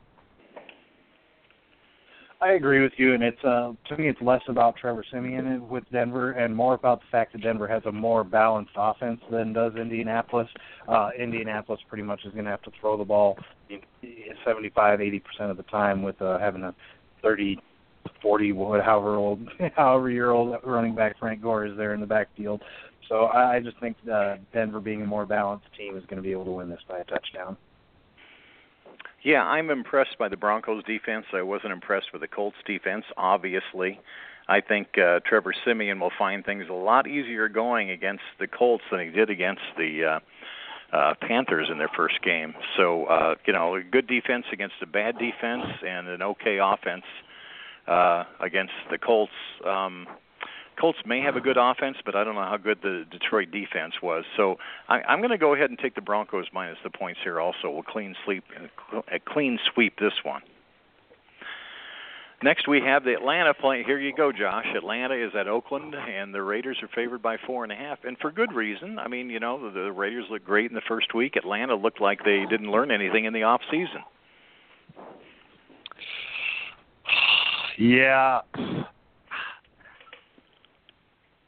I don't know. It seems too easy, and I couldn't tell you the last time Oakland was favored by that much. So And I'm not one of those weird, superstitious people where if I pick against my team, I think I'm cursing them. I mean, maybe I am, but to a point. But I'll take Atlanta. It just seems like too many points. I was not very impressed with the Oakland defense on Sunday, so they're obviously vulnerable, and we know Matt Ryan can get after teams when they're vulnerable. So I think Oakland still wins this game, but I think it's just too many points. So I'll take Atlanta in the points. Don't feel very good about it either. Okay. So I got to go with Oakland. Oakland at home. I'm taking them, especially with the fact that Atlanta's receivers are a little bit hobbled. Reportedly, both Julio Jones and Mohamed Sanu are dealing with ankle injuries. My guess would be they both still play, but even at 90%, they're not going to be as effective as they would otherwise be. So I think the Raiders, especially at home, are going to be able to win this game by 5 points or more. I am going to, the one thing you got to look out for here is that Oakland, the point you made, Josh, Oakland hasn't been a favorite for a long time. And how do they play as favorites? I mean, it's a role that they aren't used to. So let's see how they do in that. But I'm counting on the fact that they're going to hold it together. I was really impressed by them last week, not just in the fact that they went for two and won the game, but just in their overall approach to the game. They've got some kind of mojo that just makes me feel good about taking them. And I think Atlanta was discouraged last week, and now they're going all the way across country to play a game, and I like the mojo of the Raiders, and let's take them minus the 4.5. Okay, yeah. One thing that did impress me about my Raiders there on Sunday is when they were down by 14, I'm just like, I just don't know if our offense is ready to be that team that can lead this big comeback, that can trade scores with a guy like Drew Brees, and they certainly answered that bell. So I was very impressed by their 22 points in the fourth quarter. So that was hopefully a nice step in the right direction. Granted, you don't want to be down by 14 points in the second half every week, but just to know that they were able to come back from that and trade points with a guy like Drew Brees certainly impressed me there. So hopefully they can keep it going. I'll still stick with the Atlanta pick, though. All right. Jacksonville Jaguars are in San Diego, and the Chargers are favored by 3 in this game. I really need a sound drop for the who cares game of the week, don't I? I mean, come on. Jacksonville, we expected you to do something last week, and you proved that you can't play with the big boys. Now you think you're going to go to San Diego and win? I don't like San Diego. I think they're one of the worst teams in the NFL right now. But they proved that they can do a little bit of something last week at Kansas City. So I'll take San Diego in this game. Why not? Nick, what do you think? Oh, I'm going to go the other way. You said they proved they can't play with the big boys. They held Green Bay. They were within 4 points, I believe, in Green Bay. I think that's playing with the big boys. And without Keenan Allen, I don't think the Chargers are the big boys. So I'm going to have to go with Jacksonville. San Diego, you got to remember where they played their first game. They played it in Arrowhead. That's a really, really tough place, and they almost won it. Looked really good, and then just kind of lost that lead. But I think losing Keenan Allen took a lot of the wind out of their sails. I'm going to go ahead and take the Chargers and just count on the fact that Jacksonville doesn't have the defense to stop the passing attack like San Diego's, especially in San Diego. So we'll take the Chargers. And we'll move along to Sunday night and Monday night. Okay. Hey, Josh, before I do that, I want to tell everybody that I'm actually doing this broadcast from the offices of Segway Las Vegas here. My boss just gave me permission if you call us. So I'll look it up on the internet. But if you call us at 702-596-1111, just mention the Fantasy Football Show. Mention the Dynasty Pulse, right? Yep. Anyway, mention fantasy football, and you will get $30. If you're coming to Las Vegas, $30 off a Segway tour here in Las Vegas. The number is 702-596-1111, and you can just, if you don't have a pencil and write down that number, just Google Segway Las Vegas. All right, you ready? All right, sounds good. Yeah. The Packers are at Minnesota on Sunday night, and the Packers will go into the brand new stadium there in Minnesota as 2-point favorites. You know what? Check that. It's now 2.5. Oh, big movement. Did they just announce Sean Hill was starting or something? I think it's even if he doesn't start, I think you'll see Sam Bradford, obviously, in this game. You know, I don't know. This is a tough one. I'm gonna let Nick go first. Go ahead, Nick. What do you got? I went first most of the time. Well, I am. Part of me is starting to believe that Green Bay's offense might be a little bit overrated just due to their past success. It just doesn't seem like that's been the case over the last year or so. But I'm still going to go with Green Bay to at least win this by a field goal. Just Sean Hill, whether it's Sean Hill or Sam Bradford playing in his first game after just getting a new playbook 2 weeks ago or however long ago it was, I have to take the Packers to win this one. Just more experience in general. I can't believe the Vikings are dogs in their new stadium for the first time. So it looks like Sean Hill is still listed on the initial top of the depth chart according to CBS Sports. So that's not a for sure thing that Hill will get to start. And Bradford thinks he's getting better every day according to 24/7 Sports. But he said that about 40 minutes ago. So we'll see. I'm sure you'll see both of these guys in this game. So I think the Vikings make enough plays to win this, though. I think, you'd like to say, well, this defense knows Adrian Peterson, but Adrian Peterson also knows this defense, and he's not going to go out and get 30 yards at home in his first game in this new stadium. So I think the Vikings make enough plays to win this game. So sure, I'll take them and if you're going to give me home points. I'm going to take the Packers, and I'm looking at it from the other side. I think a lot of people are looking at the offense. I think the Packers' defense is better than a lot of people think it is too. I'm going to take the Packers just because I like Minnesota, but I want to give them a couple games to get used to their new quarterback. So I'm going to go ahead and take the Packers minus the 2.5. By the way, a great fantasy team name, Josh. Troubled over Bridgewaters. I think I've heard a few variations on that. Yeah. Oh, you have? Certainly the case. Maybe you've told me that before. I don't know. As opposed to bridge over troubled waters, you got troubled over Bridgewaters. You get where I'm going there? Yeah. Oh, yeah.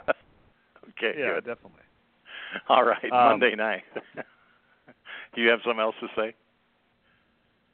No. I just was gonna say how appropriate that was with Bridgewater hurt, but I didn't want to nail that coffin shut. Go ahead. Yes. Okay. Hang on. I'm going to check the spread one more time on the Monday night game.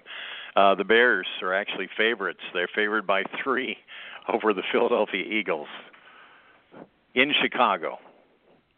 I am a huge fan of a fellow named Fran Duffy, who is one of the video gurus for the Philadelphia Eagles. So maybe I'm not coming at this with a perspective of a guy who should not have any favorites. But I watch vines that Fran puts on Twitter every week during the season. It's at FDuffy3, by the way. This Philadelphia defense is so good, and I know it was Cleveland, so spare me that. But they're good, and they have guys that they can move in and out along that front seven. They're good. They have depth, and they're going to play them all. It's just going to be too much for the Bears to handle. Bears are going to lose Sorry, Chuck. I know they're your Chicago Bears. You forgot to say that. They're going to lose at home on Monday night. Give me Philadelphia, please. Nick. Yeah, unfortunately I think I'm gonna have to go with the Eagles as well. They just they look pretty impressive, whereas the Bears just came out flat last week, losing 14-23.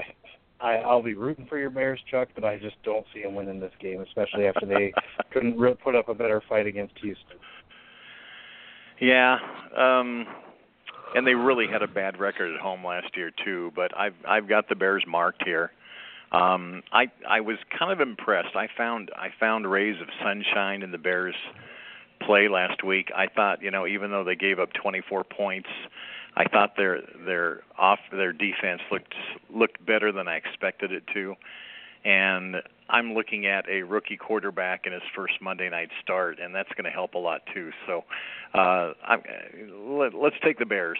The Bears -3, and I'll live with it.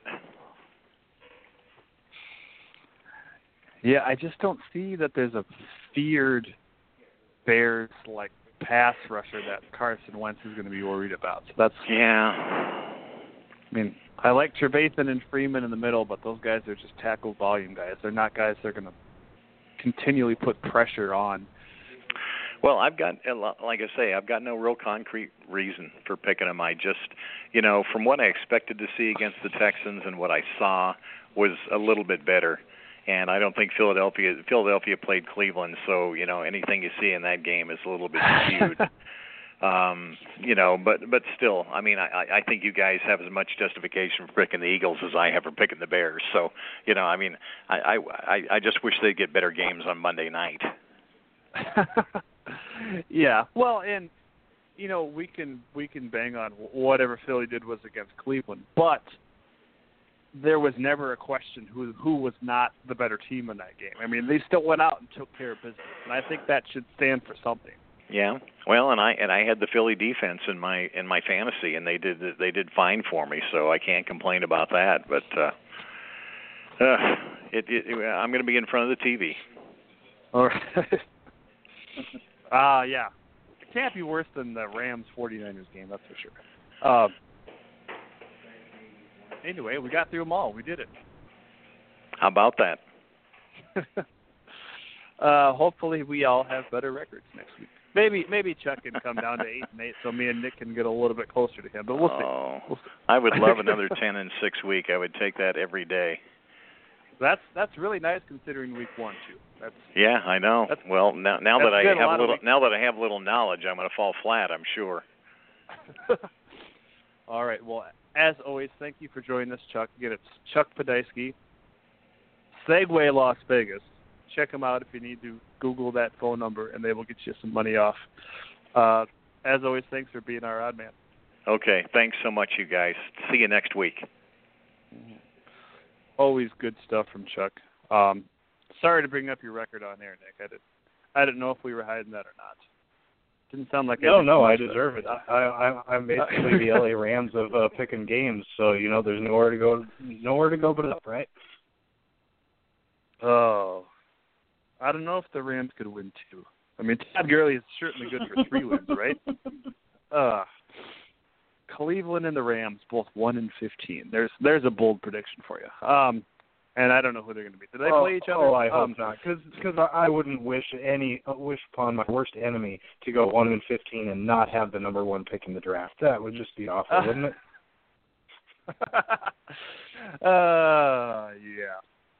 Yeah. The bad news is I don't think Cleveland and the Rams play each other, so I don't know who they're going to beat, but maybe they'll each win a division game. Yeah. Well, maybe that would teach the Rams a lesson for trading all that money for a guy that's going to hold a clipboard. But anyway, we're really off script here now. So that is all we had for you today. Thank you for joining us. We hope you enjoyed it. We always love making those ATS picks with Chuck there too. So I don't have a dilemma written down for next week. Yeah, or for against. So who knows what we'll have for you next week. But we will be prepared. I can promise you that. So thank you, Nick, as always. Have a good week, and I hope you have a good fantasy week as well. Same to you, Josh. See you next week. Yes, I will take a few more fantasy wins, please.